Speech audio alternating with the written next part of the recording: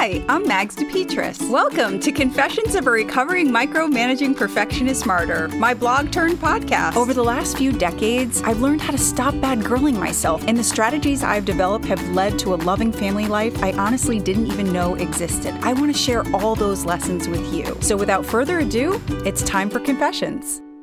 Slow me down, Lord. 2 years ago, after my brother passed away, this poem was found in his car. A close friend had it framed for G-Man and I. As my head was racing with a list of to-do items and what to post this week, I looked up and read, "Slow me down, Lord. Ease the pounding of my heart by the quieting of my mind. Steady my harried pace with a vision of the eternal reach of time.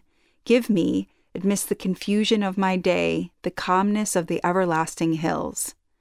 Break the tension of my nerves with the soothing music of the sighting streams that live in my memory. Help me to know the magical restoring power of sleep. Teach me the art of taking minute vacations of slowing down to look at a flower, chat with an old friend, or make a new one, to pat a stray dog, to watch a spider build a web, to smile at a child, or to read a few lines from a good book. Remind me each day that the race is not always to the swift, that there is more to life than increasing its speed.